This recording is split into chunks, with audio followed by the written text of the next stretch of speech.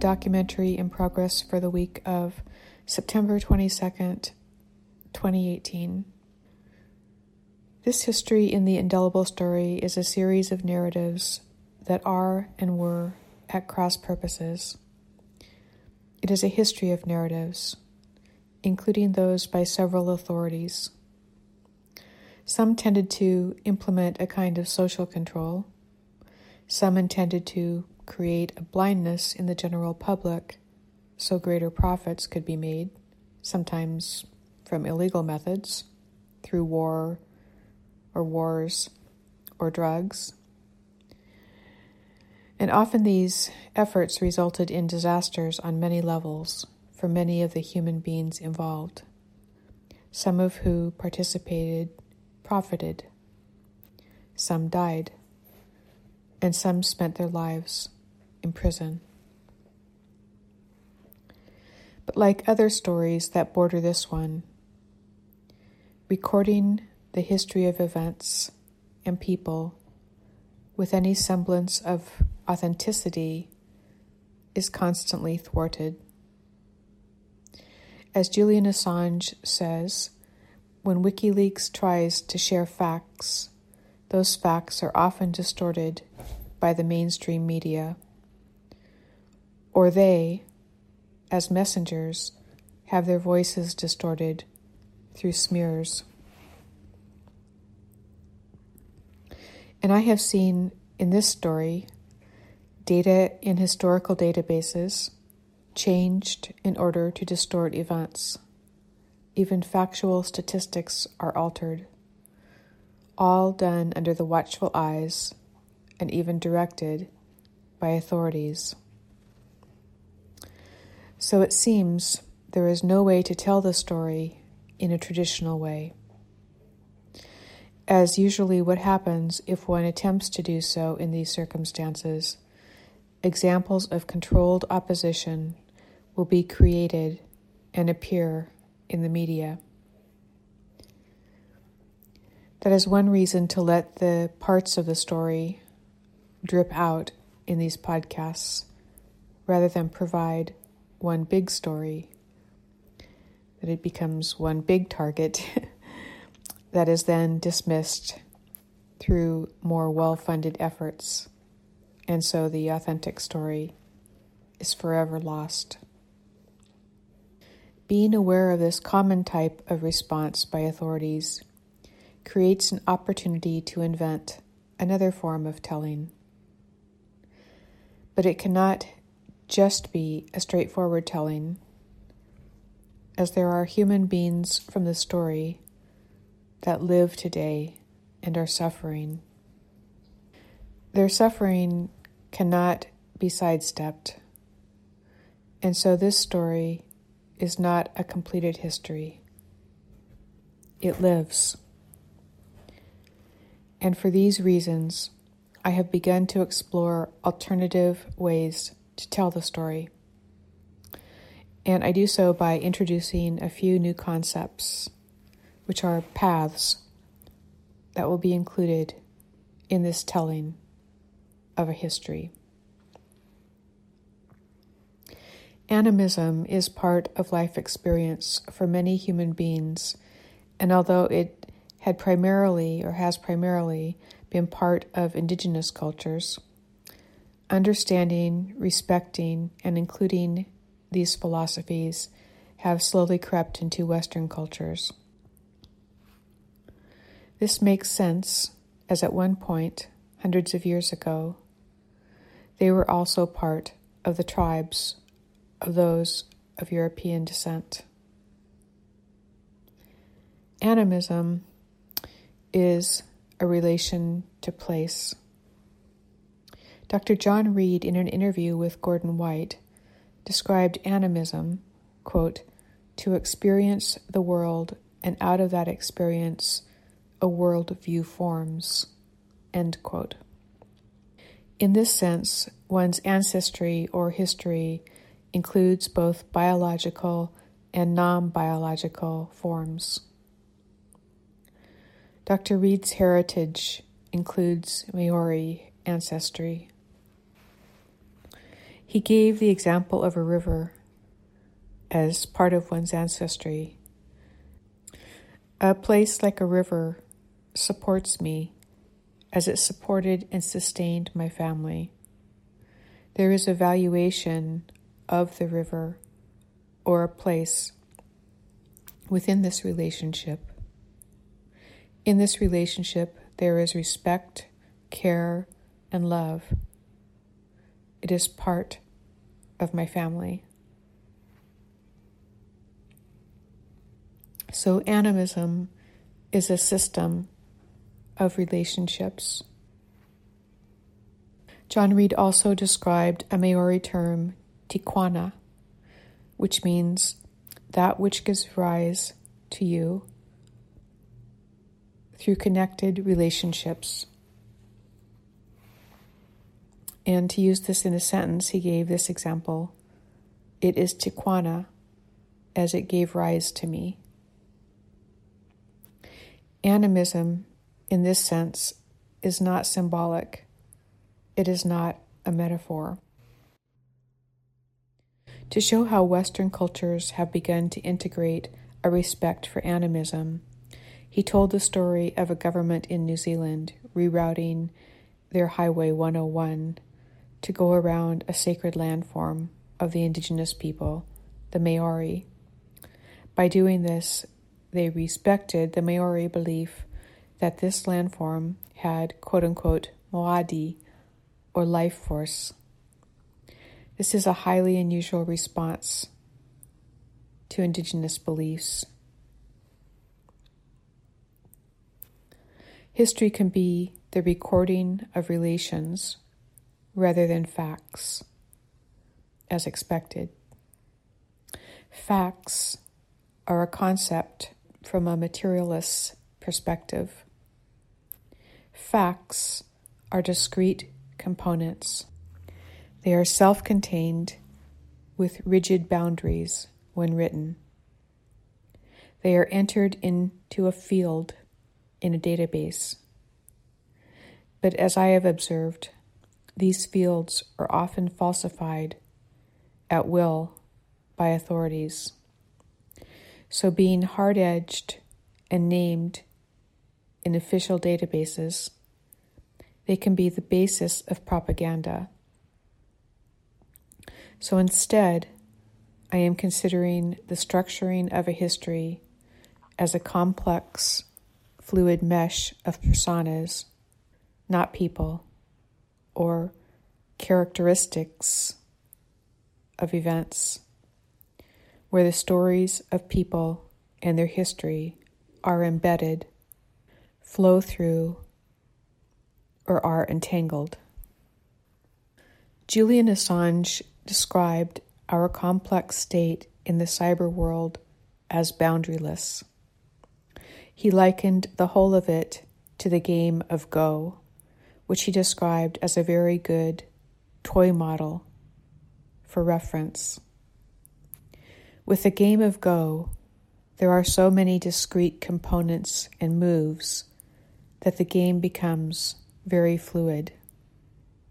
He said AI, or artificial intelligence, and data harvesting by corporations and governments now has created such a state for us, for our experience of life with its online presence. And we are embedded within this fluid and malleable state. It only came into existence because we donated ourselves, our societies, into this online state. I'm going to leave a link to his talk in the program notes for this podcast. There's quite a bit of noise in the airspace today, so there's going to be a lot of background noise. This has been true for a while now. I think it's been true since in the last few months. Likely because Boeing is just north of here, and also Whidbey Island, where there's a naval air base. But it never used to be like this. This is something new in the last few weeks or months. Okay, going back to this podcast.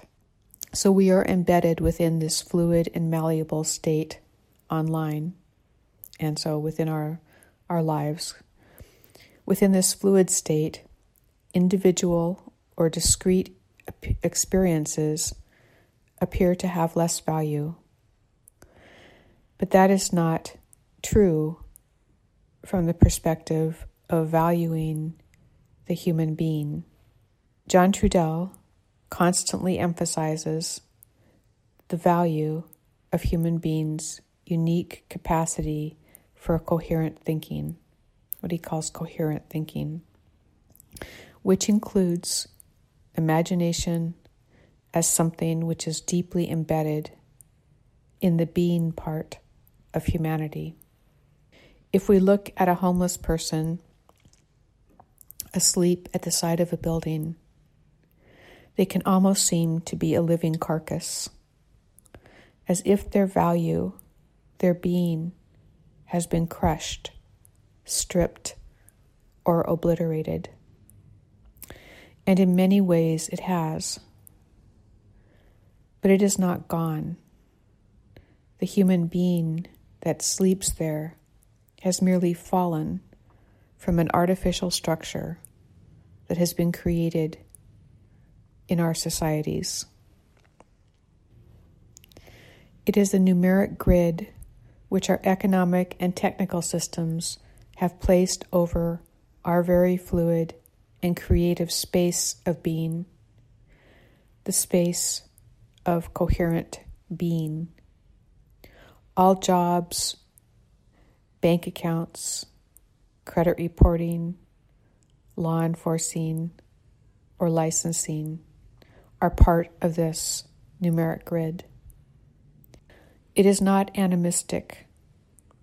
It does not place value on what is unique or powerful about human beings. It merely harvests data from them, numerical data, high numbers and low numbers. Active human beings primarily live closely tethered to this grid when they have the capacity to contribute numeric value to it. They do this through data for credit scores, car payments, house payments, credit card payments, rents, all payments.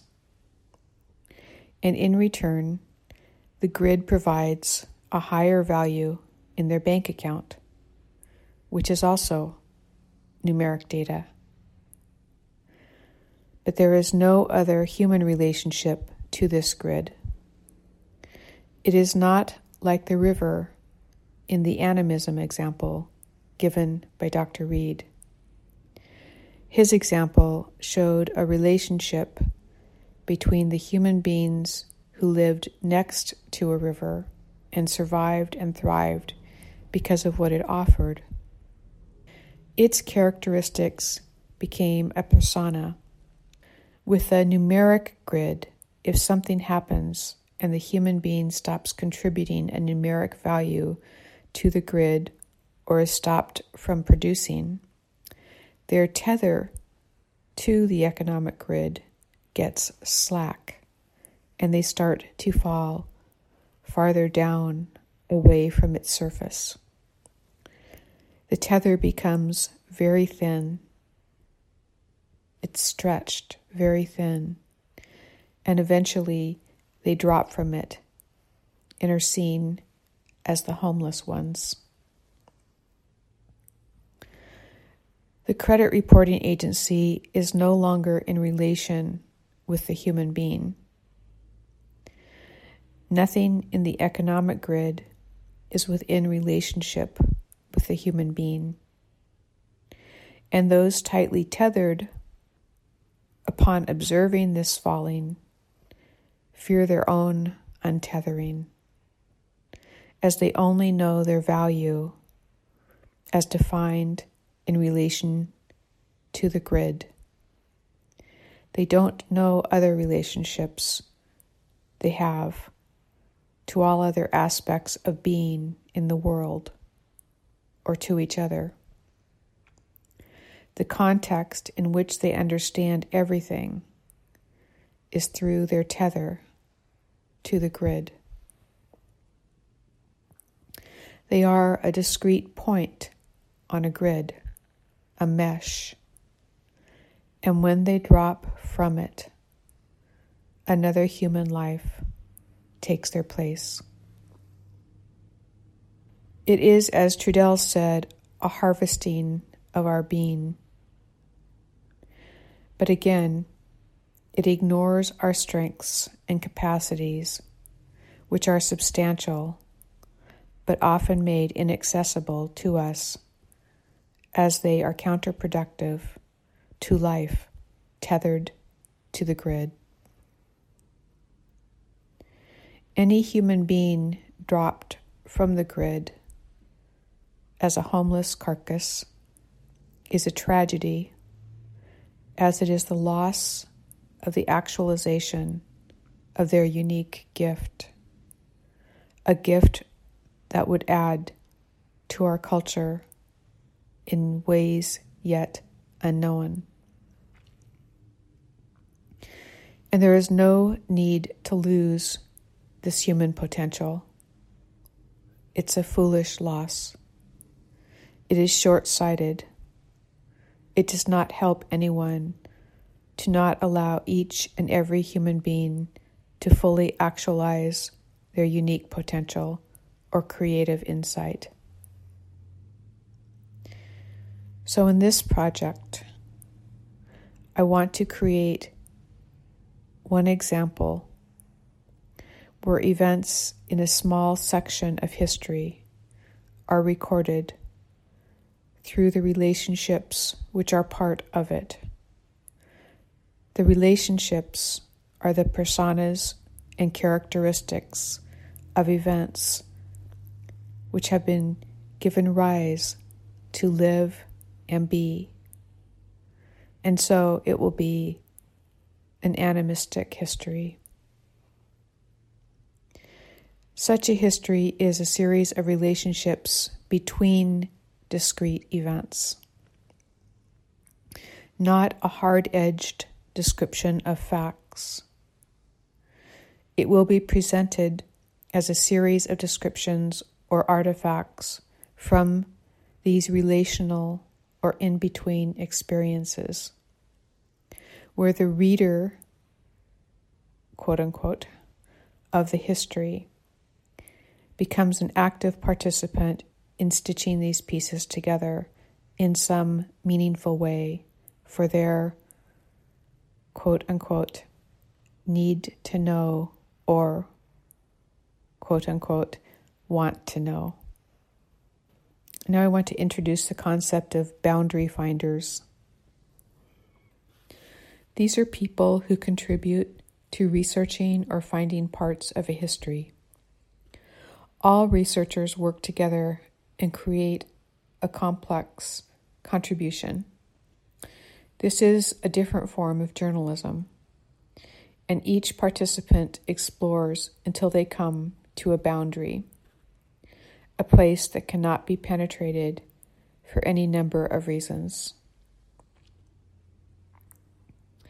In my research on this project, the group contributing and affecting the events included organized crime.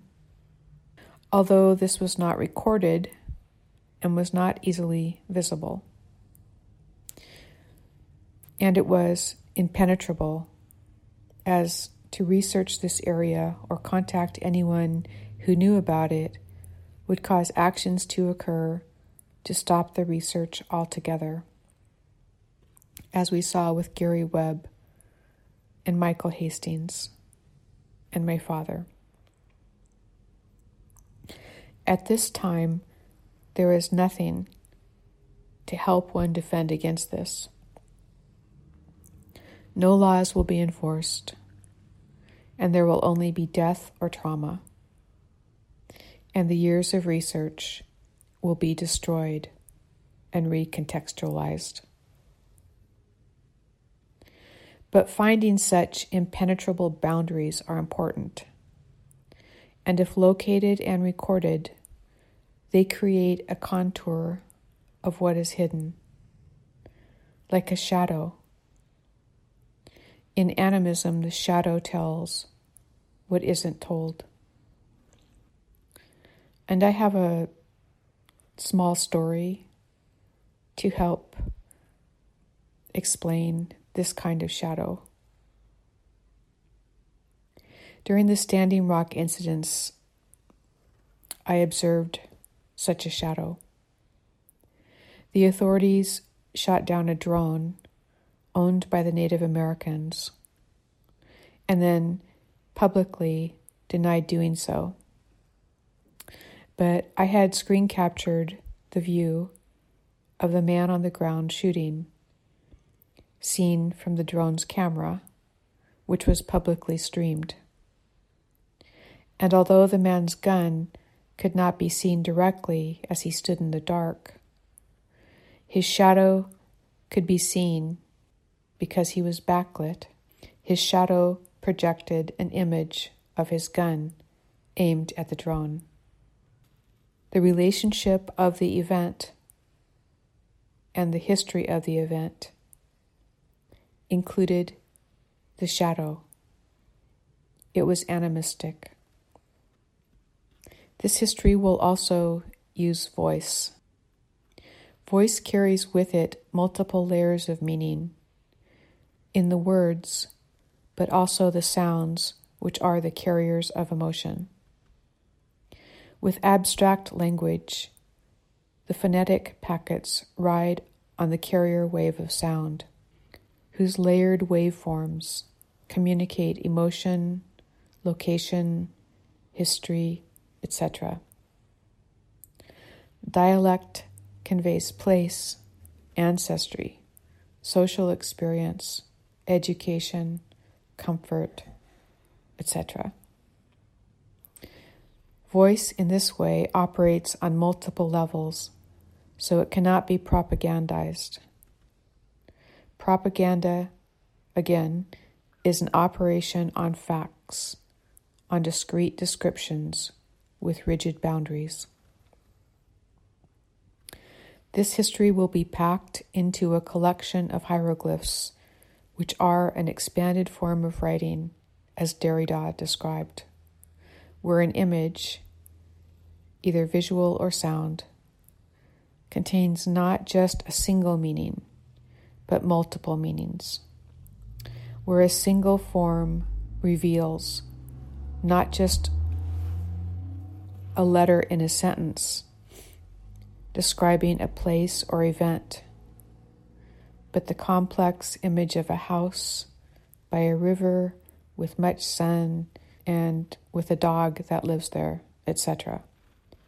And being packed, the viewer of the history will need to know how to unpack it.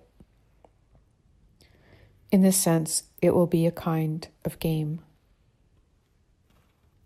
As I've been constructing this method for telling a history, I've been reminded of artist Wolfgang Laib, that's L-A-I-B, where in his work he collects and transfers large amounts of pollen, a brilliant yellow color, and places it in a museum.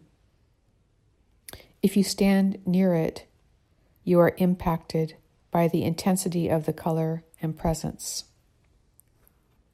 He also creates larger than human rooms and boats covered in beeswax, which has an intense smell and presence, a transformative presence.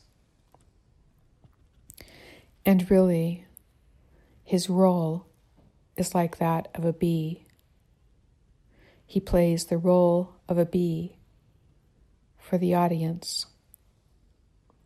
Though he does not say that, but he is the actor, the intermediary in the event between locations and times of events. A human being. And that's all I have for today. Good night.